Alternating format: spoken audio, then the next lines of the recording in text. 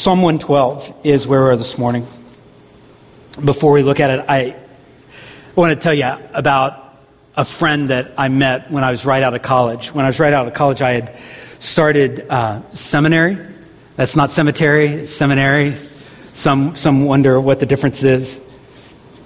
It's grad school for theology is essentially what it is, if you don't know. I was an intern at a church in Chattanooga. And it was actually the church that I spent 8 years before I came up to Delaware. And while I was there, I ended up meeting the interim youth pastor. And the interim youth pastor, his name was Tim. And Tim was probably late 40s. I don't think I've ever met anybody as cool as Tim. Like everything he did, every way he dressed was just uber cool. I'll never get there. I realized that. I gave up hope a long time ago. But Tim was cool. And I remember talking with Tim, and I realized shortly after I became an intern, like Tim had this terrible tragedy in his life. That only probably, I think it was just a few years before, his wife had died in a tragic car accident. And so most of the time, Tim was just kind of cool and laid back. But I remember one lunch where I went with Tim, and I was talking with him, and this was not a laid back lunch. And he was telling me, kind of walking through that painful day in his life. And I remember him saying this. He said, "Curtis, I've learned that you don't sweat the small stuff." I don't know if that phrase is familiar to you. Don't sweat the small stuff. I know what Tim meant by it. What Tim meant by it is there are lots of things that are important in life. And there's many things that really don't matter much. And we can spend our lives thinking about lots of things that don't matter much. As I listened to him, I thought about that, especially in light of Psalm 112. Because Psalm 112 isn't about the small stuff. It's about the things that actually matter the most. The things that matter the most and how that actually shapes your life. When I come to this psalm in particular, it's almost as if the Lord is just saying, listen up, because this is what really matters. So can we turn our attention to that, Psalm 112, and especially verse 1. And verse 1 is a short verse, but there's just a lot packed in that. I'd actually like for us to read it together as a congregation. Can we do that? Psalm 112, let's read it. Praise the Lord. Blessed is the man who fears the Lord, who greatly delights in his commandments. It starts off, as you see, with a call to worship. Praise the Lord. In Hebrew, that's the word hallelujah. It's a call to praise, but then it moves quickly into this blessing that's pronounced over people. Blessed is the man, and by that we can certainly understand it to mean men and women. Blessed are those, blessed is the person who, and then begins to describe, it's not even so much a to-do list as this is what happens. This is the life that is blessed. And so we kind of lean into what does it mean to be blessed by the Lord? I think the psalmist quickly is saying, praise the Lord and give attention, because this is the kind of life you want. This is the kind of life you want to have. This is where you want to be as a person. So as we kind of lean into, okay, what is that then? How do I receive the blessing of the Lord? And this says, blessed is the man who fears the Lord. Who fears the Lord. When you read that expression, that's some sort of relationship, isn't it, with the Lord? And I don't know, I can imagine, depending on what kind of background we grew up in, we hear fear of the Lord in many different ways. And we may even have many different understandings of what it really means to have the fear of the Lord. The Bible talks about this a lot. For some of you, you hear fear of the Lord and it may actually be a little unsettling. Or it may just be confusing. Does that mean we all should be terrified? Afraid of the Lord? Or does it mean kind of the healthy respect that you have for, I don't know, someone in authority or in charge. You have a healthy respect. Is that kind of what the fear of the Lord is? Or is it even something else? In the Bible, the fear of the Lord never means less. Okay, it never means less than having an awe and a reverence of God. Whatever else it means, and it does mean other things, it never means less than that. Having an awe and a reverence for the Lord. But this is where it kind of departs, because it really does depend on your relationship with the Lord as to what this fear should look like. Because you can imagine if you are opposing the Lord, if you're rebelling against the Lord, then actually you would have every reason to be terrified of him. If you're opposing the one who made all this, you would have every reason to be terrified of him. But it's very, very different if you're moving toward the Lord in humility, recognizing exactly who you are, and in love, knowing exactly who he is. Then that awe and that devotion means a deep, settled trust. So you see, it's different depending on kind of how we're moving, because God gives grace, and whoever comes to the Lord, he doesn't cast out. So kind of a baseline of being blessed by the Lord is this matter of fearing him. Whatever fearing means, it will always mean this, that God looms very large in your life. There's a book I've read that says, when people are big and God is small. And actually, this is the reverse of that, isn't it? This is when God is big and consequently everything else and everybody else is small in comparison. The fear of the Lord.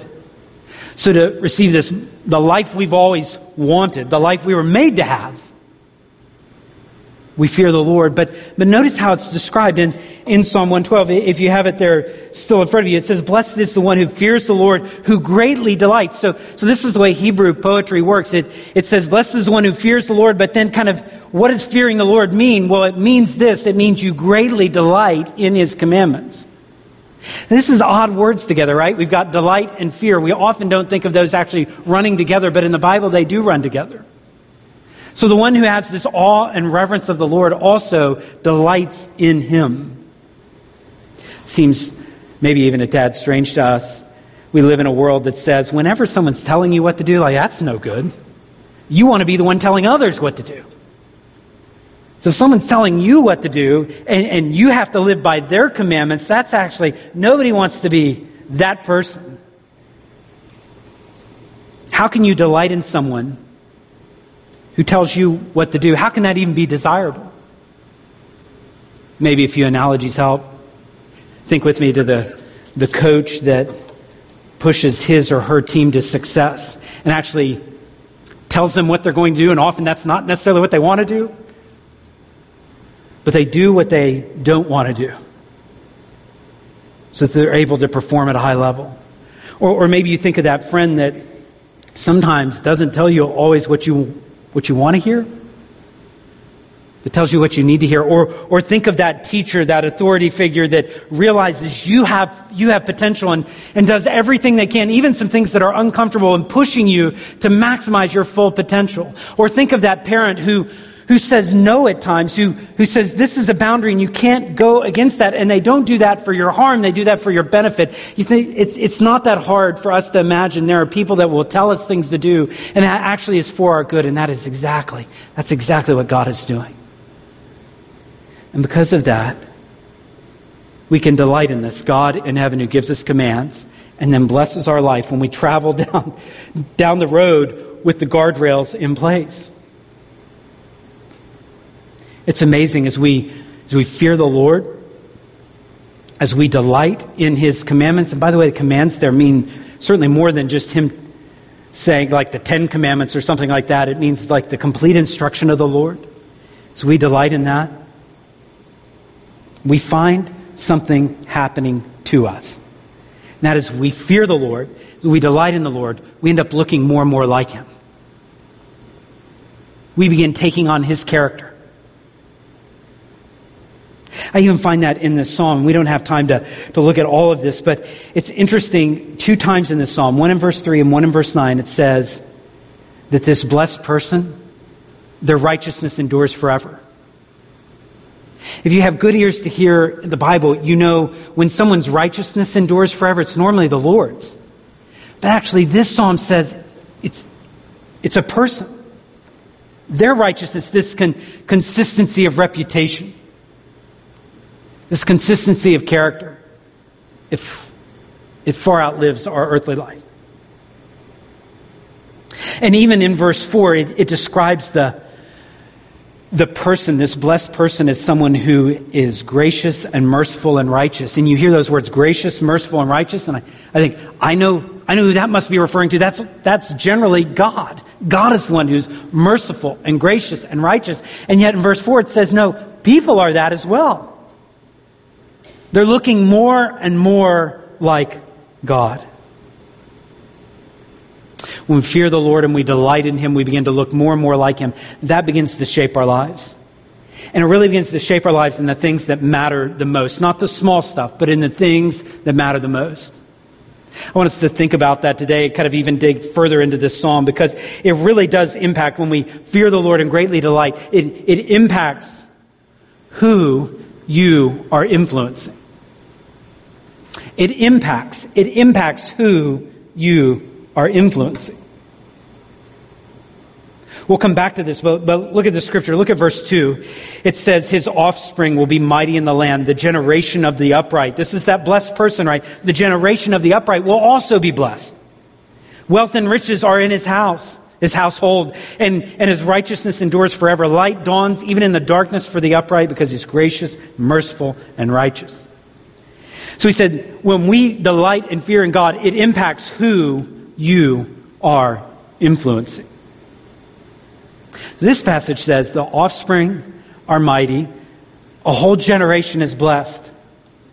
When you read that, it's so my immediate mind goes to like a household. So I'm married, have kids, and so I think as I fear the Lord, this psalm says actually there are offspring are blessed, generation is blessed. But I think if I extend that just a little bit further, because often the household in Hebrew life wasn't just like the mom, dad, and 2.5 kids, right? It was the extended family as well. I think so those that are closest to you, I think by way of application, it's not a stretch at all to say those that are closest to you are blessed because of your fear of the Lord, because you delight in His commandments. I don't know if you've ever thought about that. And I'm not sure that often people even realize it. Because God is big in your life. Because He looms large. Because what He has revealed about Himself, you understand to be good. Because reflecting Him is your desire. You have an incredible influence on others. Especially those closest to you. Did you ever think about this? Blessings come their way because of you. They get to see and live in the wake of your wisdom. They get to see you walk in your relationship with the Lord, which is probably far from perfect, but they see you pursuing Him, and they benefit from that. Whether they even realize it or not, they're benefiting from that. They get to see your love for God. They get to see your love for others in action, not just talk, but in action, and they benefit from that. Deep down, I think we all want this. I think we all want our lives to influence others. I don't know, at this point in ministry life, I really don't know how many funerals I've officiated. But I think every single one of them I've come to. At that moment, it really, really matters. It's really, really important of who you influence. I don't think any of us want to just live our days on this earth and be done and like there be no memory, no influence, no one lives differently because we were in their lives. And this says that is not going to happen. That is not going to happen. People will be different because of your fear of the Lord, because you delight to do what He says to do. That's an amazing thing. Is that you? Do others benefit from your wisdom, from your understanding? Do others reap the fruit of good decisions that you made and are making? How about your friends? How about your family members? How about those coworkers that are closest to you? How about a roommate? Or do others benefit from your patience that you don't lose it? But just like God, you're patient with people. Do others benefit from the love that's like God, which we could say is unconditional, but I'd actually want to say more than that. It's actually, someone said it well, it's contra-conditional. It's despite the conditions that would seem to push us away from God. God pursues us and loves us anyway. What an amazing thing. Do others benefit? Or is the environment around you more toxic? See, the one who fears the Lord, the one who delights in Him, has a great influence on others. If you're anything like me, when I begin to think through my influence, I quickly can acknowledge and remember ways in which I've influenced people not in a positive way. But actually, I think back to times where I'd go, I'd sure like to do that differently. I sure wish I hadn't led them down that road. I sure wish they hadn't seen that and been influenced by my weaknesses, my failures, and my sins. And if you are anything like me, you feel that. And so what I'd say today is there are actually new mercies for you today. There's a new start, a new beginning today. So you might have even lived a long time influencing people in an awful way, and you're aware of that, but you're not sure it really matters if you change now. And I'd say it absolutely matters, and God can change you, and God may give you another year, another 5 years, another 10 years, another 20 years of being different and influencing others, and in your wake, in the change that God can make as you fear Him and you delight in Him, you have no idea of the good influence that God may use of your life even after you've failed. This is good news. This is the good news of Psalm 112. Fear Him, delight in what He commands. You see, the one who fears the Lord lives far beyond themselves. They actually live a life that goes way beyond that. I think it shapes another area. It's not just who you're influencing. It's also what you do with what you have. What you do with what you have. The blessed life impacts that. If you'll look at Psalm 112 and verse 3. Psalm 112 and verse 3. It says, wealth and riches are in this blessed person's house, and his righteousness endures forever. Look at verse 5. It is well, we sang about that, right? It is well with the man who deals generously and lends, who conducts his affairs with justice. He has distributed freely. He's given to the poor, and his righteousness endures forever. His horn is exalted in honor, verse 9 says. So what I am talking about is, what do you do with what you have? So the person that fears the Lord and the person that greatly delights in Him takes what they have and uses that in a certain way. It'd be very easy. I mean, we read the words like wealth and riches to immediately kind of go to dollars and cents. And I think there's a portion of that in Psalm. I don't think that's all, because I've actually seen lots of people who have lots of dollars and cents but live pretty miserable lives. So I think it's talking about more. And it really seems the emphasis of this passage is not like fear the Lord and God will just stack your bank account. It seems like that would not be the right inference from this. It actually would do us well to ask this question: what happens with what we've been given? So it seems like the person in Psalm 112 had, at least from some standards, wealth and riches. What is done with what you have? Person who's blessed by the Lord, in Psalm 112 it says, they see what they've been given as an opportunity to serve rather than be selfish. An opportunity to serve. So it even gets into like economic terms, they lend, and in that economy, that was so important. It actually, by lending, you actually help development grow so that others could live better because you would lend. So you could help develop their businesses, their lives. This is the kind of person, they take what they have, and rather than kind of hoard it, she would operate in such a way that others are blessed and able to take care of their needs.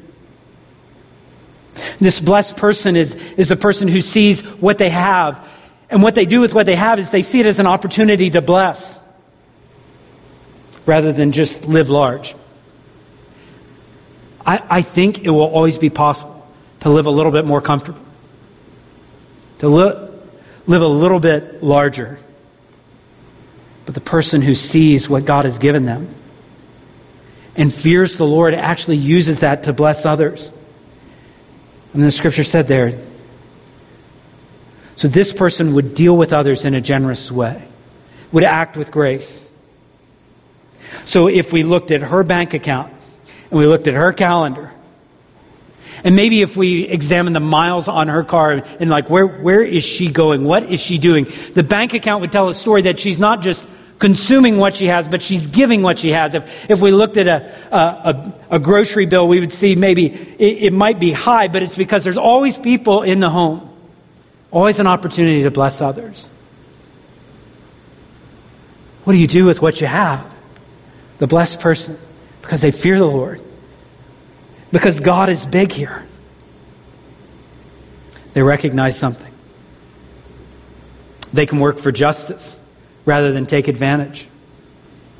So wealth and riches sometimes can mean you can override justice if you wanted. But this person looks out for the poor, actually conducts whole life with justice. Isn't that a life worth living? What's motivating is God is big, money's not. Money's a tool in our hands, but God is ultimate. In heaven, we won't sing the praises of money. We'll sing the praises of what God has done. Because we feared Him, we delighted in Him, we like to do what He said, and so we love our neighbors as ourselves. That's the motivation here. He's given us more than we could ever possibly deserve. We want to look more and more like Him, and what we know is He is incredibly generous. And so that reflects our lives. We're free from the love of money. We're free from being stingy. We take our power, we take our position, and we use those. And it'd just be really easy to say, well, Curtis, if I had a lot of money, I'd give money away. But actually, the point is, what do you do with what you have? What do you do with what you have? Regardless of the amount. What do you do with what you have? One who fears the Lord lives a certain way. There's another way that this person who's blessed lives life very, very differently. And that is this.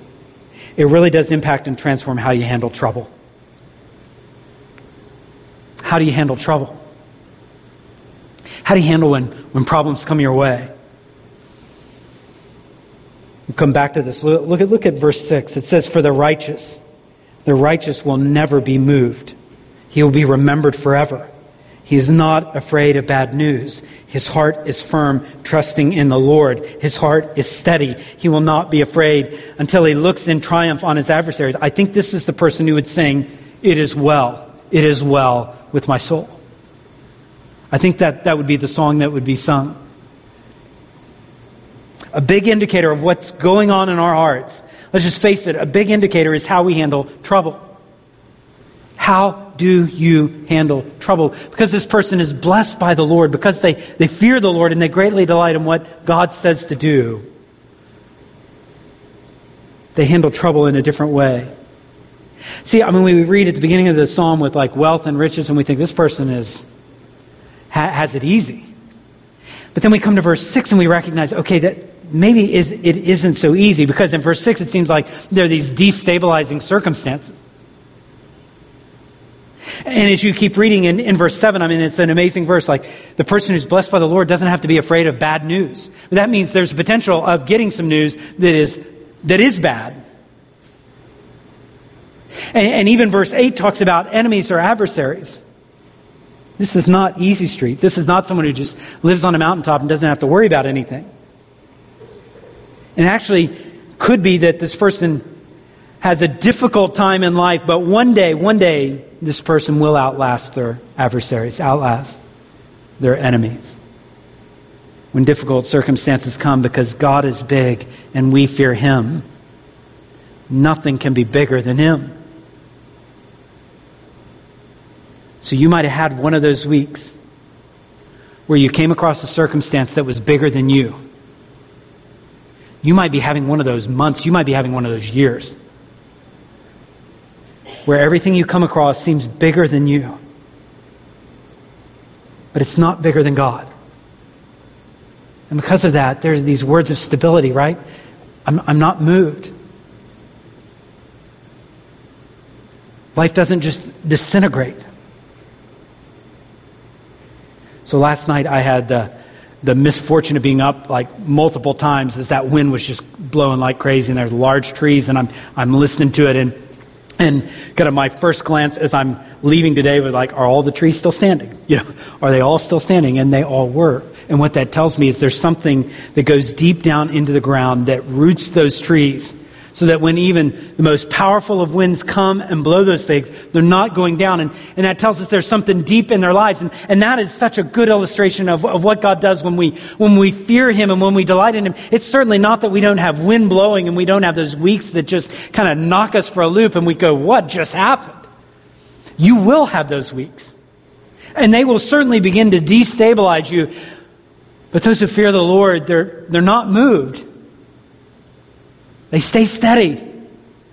They don't live in terror of the call that could mean not just that life is complicated, but life is over. They don't fear that call. The good news that they know is much, much greater than any bad news that could come. And the good news is that God has them. It says that they trust in the Lord. Is that the way you handle trouble? Is that you? You don't have to be afraid because your life can't unravel. Because you just trust the Lord and He's holding it all together. And He's not going to let it unravel. Is that you? It's no false bravado. Like, I'm just strong enough, I'll make it. It's not that. It's I've got a God who's big enough. He will sustain me. He will protect me. It's the confidence we have in God. Just an amazing picture. Because we're blessed, because we fear Him, because we delight in Him, we influence. Our influence is greater probably than we realize. And it changes what we do with what we have. It certainly impacts how we look and face trouble. There's such a difference at the end of the Psalm. Psalm 112 and verse 10. It says the wicked man sees all of this and is angry. Just a word picture here. He gnashes his teeth, but then melts away. The desire of the wicked will perish. Psalm deals in contrast, doesn't it? It says, here's the blessed person in verse 1. Here's the wicked person in verse 10. Here's the one who fears something in verse 1. And here's the person who doesn't in verse 10. They don't fear God. Nobody's going to tell them what to do. They don't need God's commandments, hardly delighting in it. Nobody's going to tell them what to do. They have no fear. And when you come to verse 10, it doesn't look like it works out so good for them. Because what they desire, they never can get. It perishes as well. And their whole existence just melts away. And I think, what a tragedy. I mean, none of us want to be there. None of us want like our whole existence to one day just kind of melt away. We want to live our lives for something bigger than that. Such a strong picture. No one wants to end up in there. So how do we avoid the description in verse 10? I mean, you could try by just purposing like, I'm going to be a better person. I wouldn't advise that way. I think there's a better way.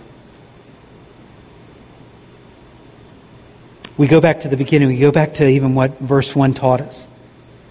We begin to think through this. Okay, what does fear of the Lord mean in light of Jesus? What is delighting in the commandments of God in light of Jesus? It means this. It means we approach God through Jesus Christ. We tremble at our own sin, which put Jesus on the cross. We come with joy because Christ has gone to the cross for us. We put our faith in what He's done for us. We know the perfect love that actually casts out fear. We know that. We know it not just theoretically, we know it personally because we've experienced it. We know what He's told us, and this is exactly what Jesus told us. If you love me, you'll keep my commandments. You'll do what I say. In light of the cross and in light of the commandments, we live differently. And because of that, this week, church, others will be blessed because of your faith, because of your influence. Because of that, church, God will open many opportunities to take what you have and to bless and to serve and to work for justice for others. Because of that, we don't melt when trouble comes. Because of that, we don't have to sweat the small stuff. We actually know what's important. We've been given words to say when we really grasp this is what matters most. Can I ask you to bow your head?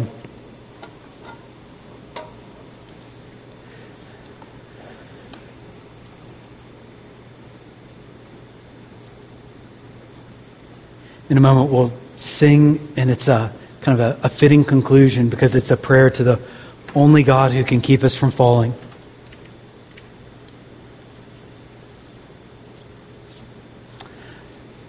Today, do you fear the Lord? Do you greatly delight in what He says to do? Are there areas where the Lord's reminded you, the indicators of your influence or what you're doing with what you have or how you're handling trouble? God, would you open our eyes? We might see Jesus. We might live our lives in full devotion to Him and His Word. And in doing so, Lord, would you keep us from falling? Would you use our lives to impact others? Would you give us the generous heart that shares what we have? We ask all these requests so that you might be glorified. We pray it in Christ's name. Amen.